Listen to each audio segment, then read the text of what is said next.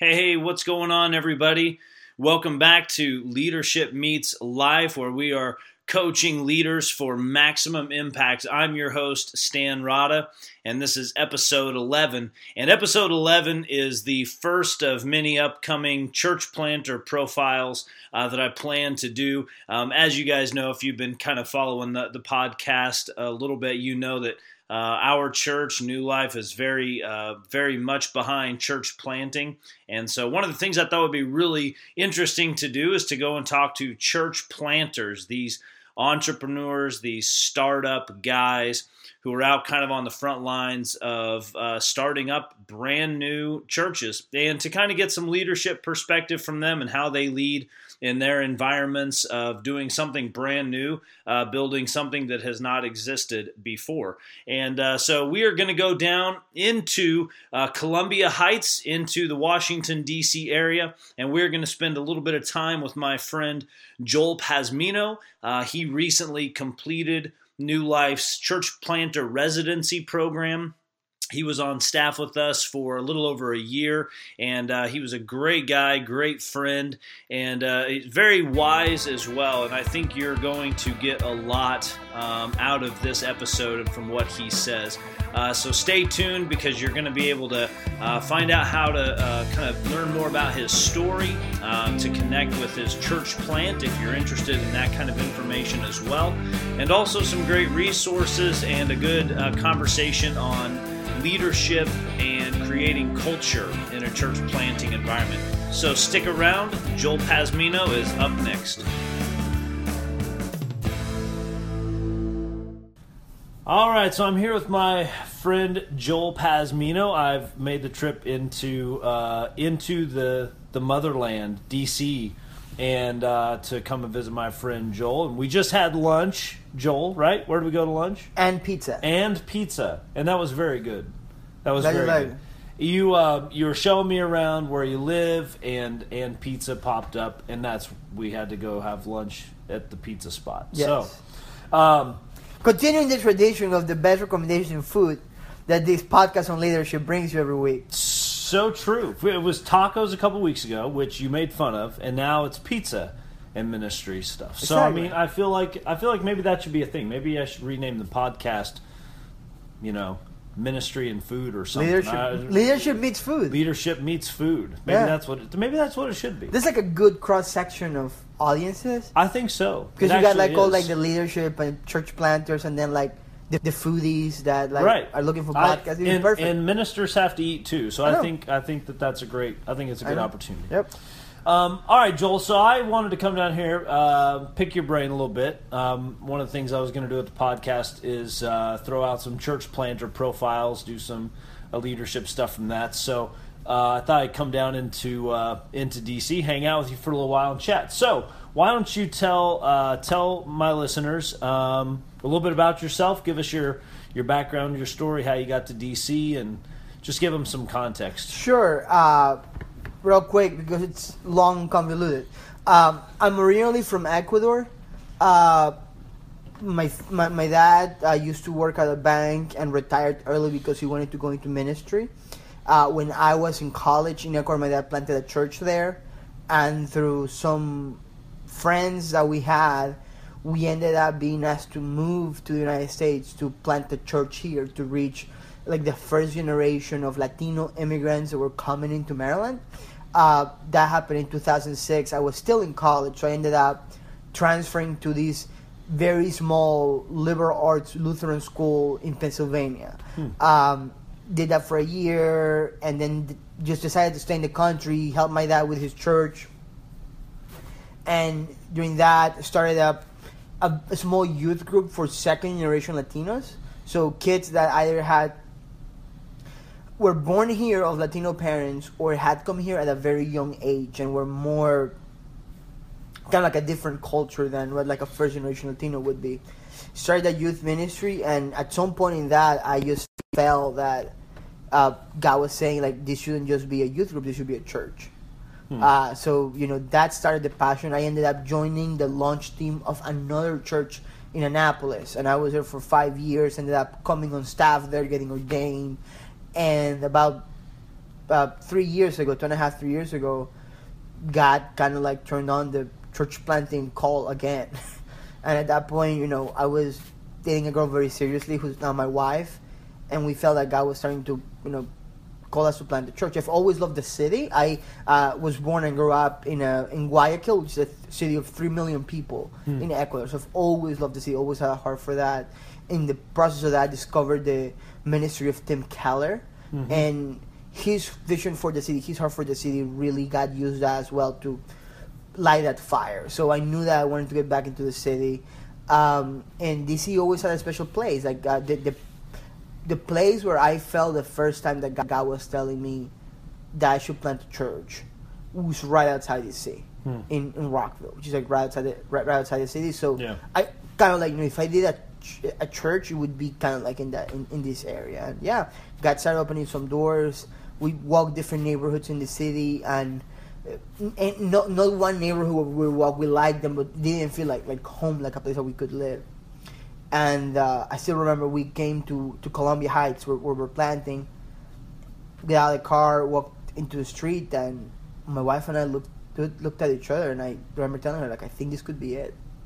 And here we are, man. We started reading, and it's the most diverse neighborhood in the city. So like the Hispanic population is high, but also African American and also Anglo population is like a very good mix. It's the most densely populated neighborhood in the city. So we have like 38,000 people just in our neighborhood, and about 80,000, like a little bit just in like the surrounding area. So it's like there's a lot of people here, and we just felt that these were God wanted us to start a church. Yeah. Mm-hmm. So you and I were chatting. Let me get a little bit more context here real quick. You mentioned your wife. Your wife's name is Megan. Yes. And let's just be honest. She makes you look good, dude. She could plant this church without me. She could do it without you. I just show up and preach. You're just kind of the visible, cute piece. Exactly. That's all. So I'm just here for my looks. Like my wife is the one. Your wife has this thing going exactly. on. Tim Keller, he's incredible. Amazing resource, amazing guy. Yeah, absolutely. He's very inspiring as well. So you and I, we were spent some time. We just did kind of a Columbia Heights tour. You were showing me around. This is my first time down here. Actually, I've been in D.C., but my first time to Columbia Heights specifically. So you were showing me around at some of the diverse areas. You were just talking through some of those demographics and some of the things about the area. And so we just got talking about kind of what you're doing. And one of the questions I had thought to ask you that I'd sent you and just said, how do you, because a lot of what I talk about on the show is a lot of leadership principle things, and so when I was going to talk to you, you don't technically have, you have a church, but you don't have this 150 person thing yet. You don't have like this big core team necessarily yet either. And so one of the questions that came to my mind as I was thinking about our conversation was, how do you lead in that environment when there's not really anybody there yet? Like there's not really anybody to lead yet. Besides yourself, your wife, those things. So you and I started talking about that, and you were saying some really interesting things about some of your the core values and the culture and stuff that you're trying to build into the church, even before it really exists, for lack of a better term. I know it exists, but you have your people kind of moving forward. So why don't you tell us a little bit about that, kind of how you lead when in that environment as an entrepreneur, as a startup, as this brand new thing when there's not a lot of people yet. Tell me some of that stuff. That was good. Yeah, sure. So the one thing I would say is I look at it a lot like how your role in a relationship changes across time. So just for an example, like you lead your family right now, right? You're married, you have kids, you lead your family. You didn't always lead your family. Like at some point, you and your wife were just friends. That was your role. Like you were friends. Now that friendship then, successfully for you led into a relationship, which led into a marriage, which led into a family. Like there's this process. Right. Chances are that well, I know a little bit of your story, so I know that like your wife knew she was gonna marry you the second she saw you, which is great for you. I mean, that's obvious. Okay, yeah. Let's just be clear. Yeah. But most of the time in those types of situations, like, you don't really know at the beginning. Like, you're just there and you just like the person, you enjoy their company, you want to hang out. Right. And even though in a sense that we're here and we have a vision that we want to plant this church, we know that this is where God's calling us. I feel like a lot of times we would do better if we approach life in the neighborhood and life in the city like a relationship. So we use this term that I didn't come up with it. I read in a book, but like this concept of faithful presence. We're gonna be here in this neighborhood, and we just want to be good neighbors.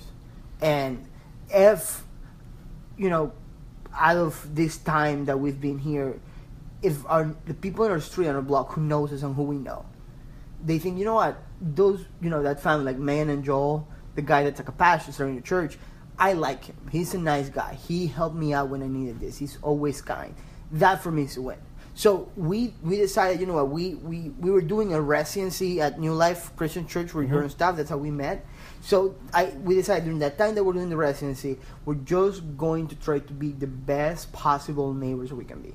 Now, that has like a little bit of larger implications because the way DC works, there's a lot of opportunities for you to volunteer, for you to serve, for you to do different things. So we started volunteering at a local nonprofit, and we started helping out, doing things like they were decorating a big Christmas tree for the whole neighborhood, and we showed up to serve, and we've just kept serving, like to the point and not coincidentally enough, this group you started serving with, we bumped into the executive director. While we were walking around Columbia Heights, and you guys had a conversation. I met her, and yeah, exactly. So, but we didn't make that relationship. Oh, we're going to plant a church, and we want to be in good terms with them, or we want to like use that as a means to get people for lunch. No. We just wanted to be good neighbors. We wanted to serve. Like, Jesus comes as the one who serves. Like, one of the main passages for us is the idea in John 1:14 that the Word became flesh and blood and moved into the neighborhood. Like, Jesus changed his zip code and just walks among people and eats what we eat, and that's what we do. So, right now, that's been our main goal. So, I know that my role will change as time goes by, and even now, like, I'm starting to have to take more of a leadership thing in certain things. Even in the church that we're starting to have public meetings. We're starting to, you know what I'm saying? Like, that changes. But in my mind, like, I don't want to let necessarily that distract me from being present here in a very intentional manner to serve my neighborhood. So that was, like, the first thing that we did. Yeah. And that turned into being really more of a... That's definitely a core value of yours. It sounded like the way you talked to me was this is just a core piece of who we are. So before you even have, in leading your church, before you even have like a vision or a mission statement or a whole bunch of, quote, documents in place, you've already got this kind of culture thing in place. And you kind of shared briefly with me, and you can get into this as much as you want or not want, but you kind of shared briefly with me this concept that you're wrestling with about how, at some level, basically, culture trumps vision in that. And so maybe you want to tell us more or talk to the listeners more about just that culture idea, creating culture and things like that. Sure. So you and I met because I was doing a church planting residency at New Life. I said that. Yep. And one of the things that church planting residency helped me was, okay, we want you to work on like the philosophical foundations of your church. Like, what's the philosophy of ministry? Why do you want to do ministry? And coming into that, like, that language is very new to me. Like, I didn't know what that was about. It took me a little while to understand, okay, why do we need core values? Why do we need a vision statement? But what I had before that was I had, for lack of a better word, specific theological convictions about what we should do. So that verse, the Word became flesh and blood and moved into a neighborhood, that's Eugene Peterson's paraphrase of John 1:14. Yeah. I absolutely knew that was going to have to be a core part of what we're doing. Right. Okay? The passage in 1 Corinthians 14 where Paul is talking about, like, speaking in tongues and prophesying. Towards the end of that section, Paul says, you should seek to prophesy, because when you prophesy, the non-believers among you will hear the secrets of their hearts laid bare, and they will fall into their knees, and they will say, God is truly among you. And that idea of people encountering the presence of God, like, I had no language for it yet, but I knew that was key to us. In the epistles of John, when John says, we love because we loved him first, like the idea that when you're confronted with the crucified Christ, like, that's what the Holy Spirit uses to change you, like seeing Jesus crucified. Like, I didn't have concept of values or philosophy, but I knew I had these theological convictions that I knew that were going to be key to what we were doing, and what that space, it's kind of like helped me understand that. So, kind of like, I wrote some documents about that, but honestly, they're just paper. And what happened was that because those things, like those values that we had written and that, mission statement or whatever, were built out of our theological convictions, it was stuff that we were living out. So, to give you an example, one of our values is presence. And the passage behind that is John 1:14. The Word became flesh and blood and moved into the neighborhood. Jesus incarnated himself. And to a certain degree, the role of the church is to be the body of Christ. It's not just, fancy language that Paul uses. Paul means that, like, the physical presence of Jesus is the church. So we knew that we had to incarnate our ministry as much as possible. Like, my original term for it was incarnational ministry. And my wife looked at me like I have four heads. Like, nobody is going to know what that means. So we changed it to presence. But that was the idea, right? So we were living that out. Like, even like the theological conviction led to whatever was on paper. But even without that, we were living that out. Right. And the whole idea of being present in the neighborhood came out of that, right? Another huge value for us is something we call encounter. Okay, and encounter comes from that passage in 1 Corinthians where Paul says, like, people falling to their knees. The idea that when the church is present, people can have the opportunity to have an encounter with God. And we saw that happen. So as we were present, we had conversations that wouldn't have happened if we weren't present. Conversations that wouldn't have happened if we hadn't made those relationships, if we hadn't been in the place. We didn't seek those necessarily. We were just faithful to what we're doing. And then the Holy Spirit created more than that. Now, and then another big value for us is the concept of renewal. And the concept of renewal is that God is really making all things new. And if you have an encounter with God that transforms you, He's renewing your heart, He's renewing your mind. Hopefully He's renewing your family. Like, hopefully you fight less with your wife. And, like, you're more respectful. Like the fruit of the Spirit. Like, the idea that God changes who you are and transforms you, right? And now what we believe, and part of my understanding of the scriptures, is that renewal extends to the rest of life. So that renewal happens in the block of your street. And that renewal happens in your neighborhood. And it's just a byproduct of the person of the gospel. That if if the love of Christ is present, then truly something changes. Okay? Yeah. So now those were theological convictions that were put on paper. But what happened is that as we're doing this, and this concept right now has just been really made clear for me, like, in the last maybe 2 or 3 months. One of the things that we learned in the residency is, like, a lot of churches have, this strategy. It's like go, grow, go, or whatever, right? And everybody's like, it's always an alliteration of some sort, and the problem that I sometimes have with that, and if you do that, that's totally cool. I'm not criticizing. The problem I sometimes have with that is, like, basically, we're telling people, okay, you're like you know how you become a better Christian? You come to church, you volunteer in a service team, you tithe, and you invite people. And tithing is crucial. Yeah, exactly. Like, you don't do the other stuff, but tithe. You know what I'm saying? But and I believe that you should come to church, and I believe that you should volunteer, and I believe you should tithe, and I believe that you should invite people. But if we're honest, the Christian life is so much more than that. And all those things, they won't prepare you for when you get the call that it's cancer. Right. And they won't prepare you for when your husband walks in and says, I've been seeing my secretary for the last 6 months and I'm leaving you. Like, and I'm not saying that they're not important. I'm saying is, like, there's this that life is infinitely more complex than that, and even like the Christian life is infinitely more complex. So I was always allergic to having like the 3-word strategy. Right. But as we were doing life in this neighborhood, I realized that God had given us this pattern of things to do. So like we have 5 core values in our church. They are love, which is self-explanatory. We have a value called story, which is about narrative theology, about our understanding of the scriptures and how we play a role in that. And then it's basically presence, which I mentioned, encounter, and renewal. And what I realized is that, those last 3 values that I put on paper like a year ago for a deliverable that I had from a residency, that's our strategy. That's what we're going to be about. And we're going to be present. And as we're present, people are going to have encounters with God. And as people have encounters with God, people are going to be renewed spiritually, emotionally, and we're going to see it. That's what we're about. Now, and the point I was making to you earlier is that what I realize is that, a lot of times you hear so much about vision. And like, you have to have vision. And like, what's your vision? What you want to do? And I don't think, it's not like vision is not as important.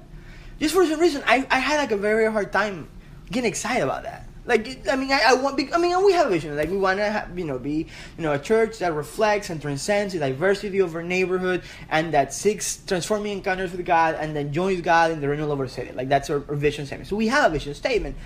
And I believe in those things. Mm-hmm. I'm more interested in these values because these values will translate into that vision. Yeah. And then I feel like a lot of times what happens is that we cast this huge picture of people. This is where we're going, and it sounds good because it sounds good to our egos. Because it sounds so cool that I'm this visionary leader casting this big vision. And we think that somehow people get excited about that.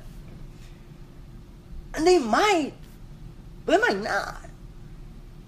And I'm more interested in formation than hype. And what I think that happens when we focus more on our values, when we focus more on developing our culture, is that that's the stuff that forms you. So it's not necessarily just motivated for this ambition. It's, we're going to change the world. No, but we're going to do these things. Yeah. And as we do these things, God's going to move.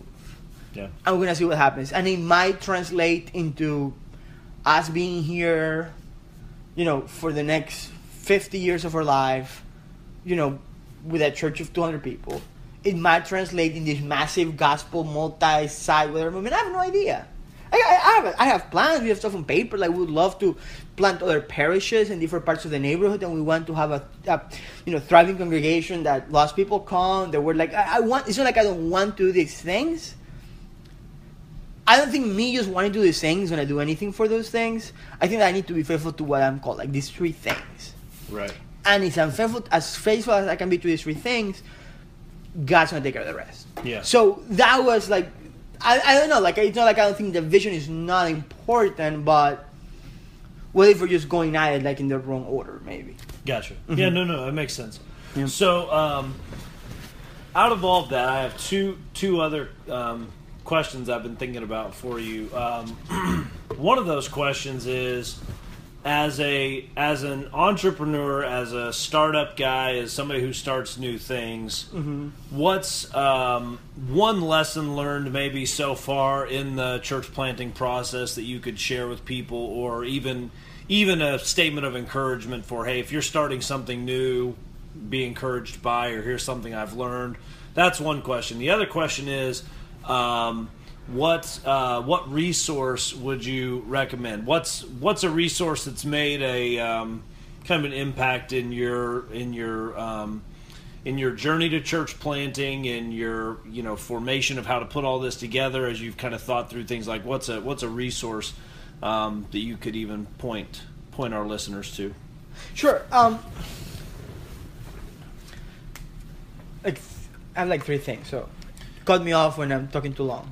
Bring it on. 3 is better. I mean, that's basically an outline to a sermon, so it makes it more holy. Yeah, anyway. Exactly. So,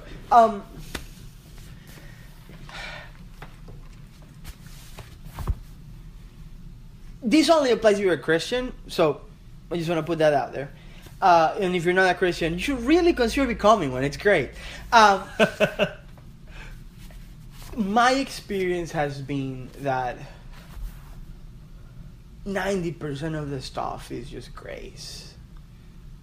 And it's unmerited favor from God.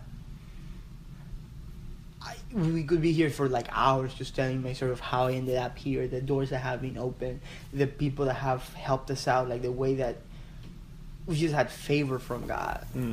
Yeah. And I don't think, looking at my life, that there's anything that says I deserve a lick of one of those things.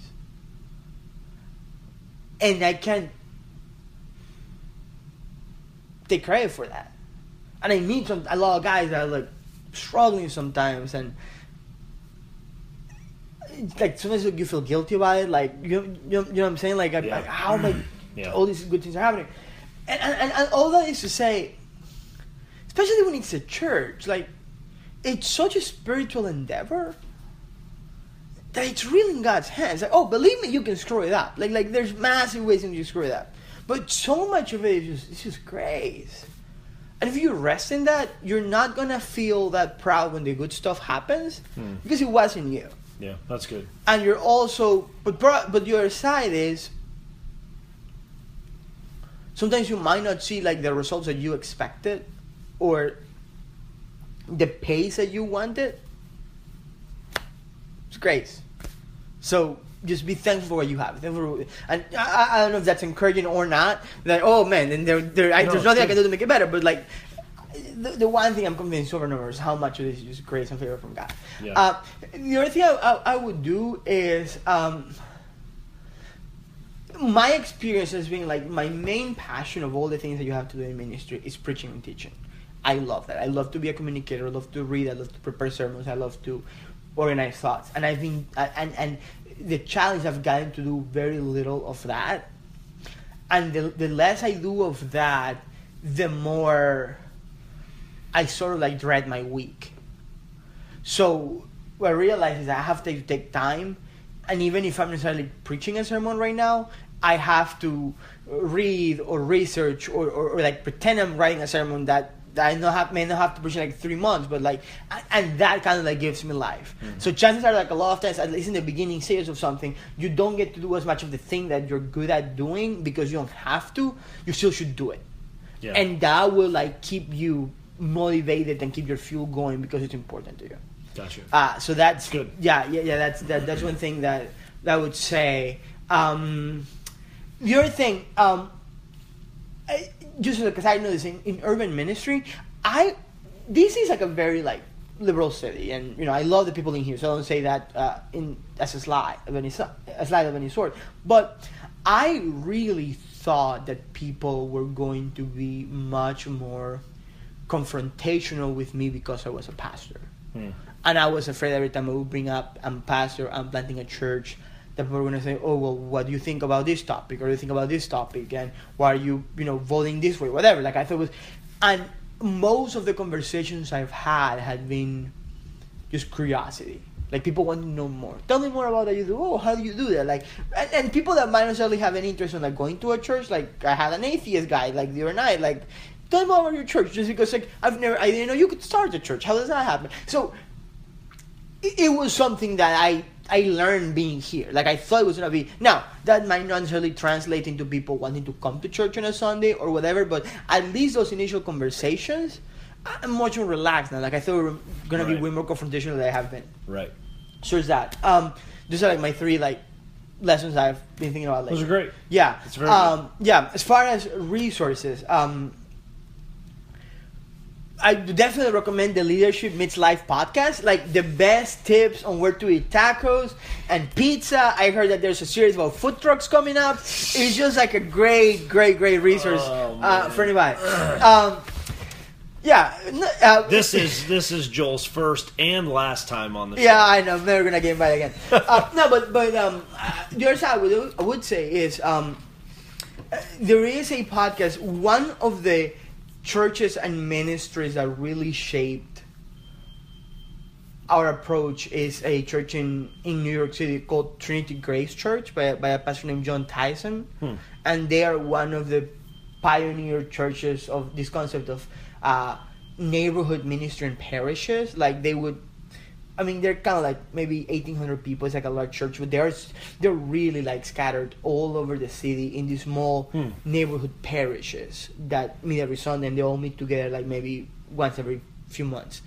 And a lot of like that approach of like, we're gonna take spiritual ownership for a very specific geographical territory and reach specifically these people and do life with these people. I mean, even though I live in this big city, my life really centers around maybe like this 6-block radius, and that's where I do life, and that's the people that I hang out with. That was inspired by them, and they just released a series of podcasts called the City Collective Podcast. And right now, like, they just finished the first season, and the first season is just the story of their church and the different lessons that they learned. And I hope this is a intro. I inhale that thing like crack. Like, I listen to all of the podcasts in a day. Like, I woke up in the morning and I saw it was coming out, and I worked all day, and I just had the headphones in my head and I listened to the whole thing, and it was like, I felt like I was speaking to me. Like, I really did. And it was just the guy telling his story, but it's phenomenal. And for urban church planters, I cannot recommend that resource enough. Okay. Like listen to the City Collective podcast on iTunes. I will add that into the show notes for everybody that wants to go back and look at it. Yeah. And the other thing, anybody asked me, like, what's the best book on leadership you've read? The best book on leadership I think I've read is a book. Well, wait, let me ask you this question before you tell me the book. Yeah.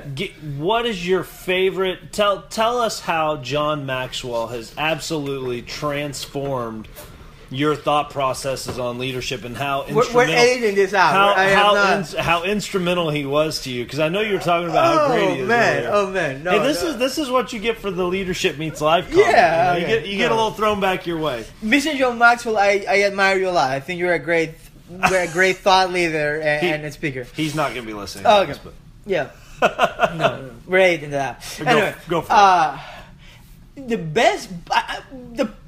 Stan brought that up because I was telling him that I have a very hard time just reading like your typical like Jim Collins leadership book. But not that there's anything wrong with him. But the best book on leadership I think I've read is a book called In the Plex by a guy named Stephen. I don't know if it's Levy or Levi. It's Levy, and it's a book about the culture at Google. The guy basically was embedded at Google for about 2 years, and he tells us sort of how Google started, how they operate, how like the teams break off in meetings, how they were how successful as they were. And I read that book while I was in the discerning process of whether I should plant a church or not. And it really got me excited, not necessarily about, I want to build a multi-billion-dollar conglomerate that basically owns the planet. But the idea of starting something, like that startup culture. Like, I think that, like, we use the term church plants. I think feels like very organic, which I love it. But the metaphor for our generation is more like startups, like businesses coming for trust, because that's what we see all the time. Like that's like the internet language, and it kind of like helped me see church a little bit different in that sense of like starting this new thing from scratch, and got me really excited about starting things. And it also probably is one of the fundamental books that changed my perspective about how important culture is in a business. So I cannot recommend that book enough. It's a big, thick book, but it's a very entertaining read because you're like, he's telling you the story, like he's very engaging as a writer. So I cannot recommend that book enough. In the Plex. All right, so In the Plex, Stephen Levy. I will throw that in the description as well. So for those who are listening who may want to either connect with you at some level, learn more about what you're doing, follow your startup, your church plant thing, may want to just be able to, some of the listeners who I know who are ministers, pastors in other parts of the country, they may either just want to kind of see from afar what you're doing or tap in, pray with you, whatever. Yeah. How can they get a hold of you, a website, social media? How can people find you? Sure. So we are about to reveal the name of our church in the next couple of weeks, so it's still like top secret. Like after the podcast, I may or may not tell you, depending on how this goes. Okay, we'll edit that. Yeah, okay. Right. So, cool. But right now, if you go on Facebook and you look out for the Columbia Heights Project, That's us, and just like our page, and that's probably the best way to stay in touch with everything. We have a website that has like the basic information of what we do with more contact information. That's just Columbia Heights with an S Heights project.com. Okay. And if you want to follow me on Twitter, I'm at Joel EC, like EC from Ecuador, because I'm from Ecuador. Joel EC. Yeah. Joel from Ecuador. That's Joel from Ecuador. That's best ways to get a hold of. Okay. Yeah, I'll include those links as well, so people can get a hold of you, follow you, and see what you're up to. That brings up an interesting question: Is your last name, since you're from Ecuador, technically pronounced Pazmino? No. It makes me feel like that would be the English way of saying it. It is but the English way. Being from Ecuador, I would feel like it'd be more of like Paz or. Well, that is actually more from like Spain. Like more the of Z Spain. Okay. is like Z. Okay. So in Ecuador, you pronounce the Z like an S. But the thing is that the N, it's actually an ñ. It has like the tilde, like the squiggly thing on top. Right. So my last name is Pazmino. Pazmino.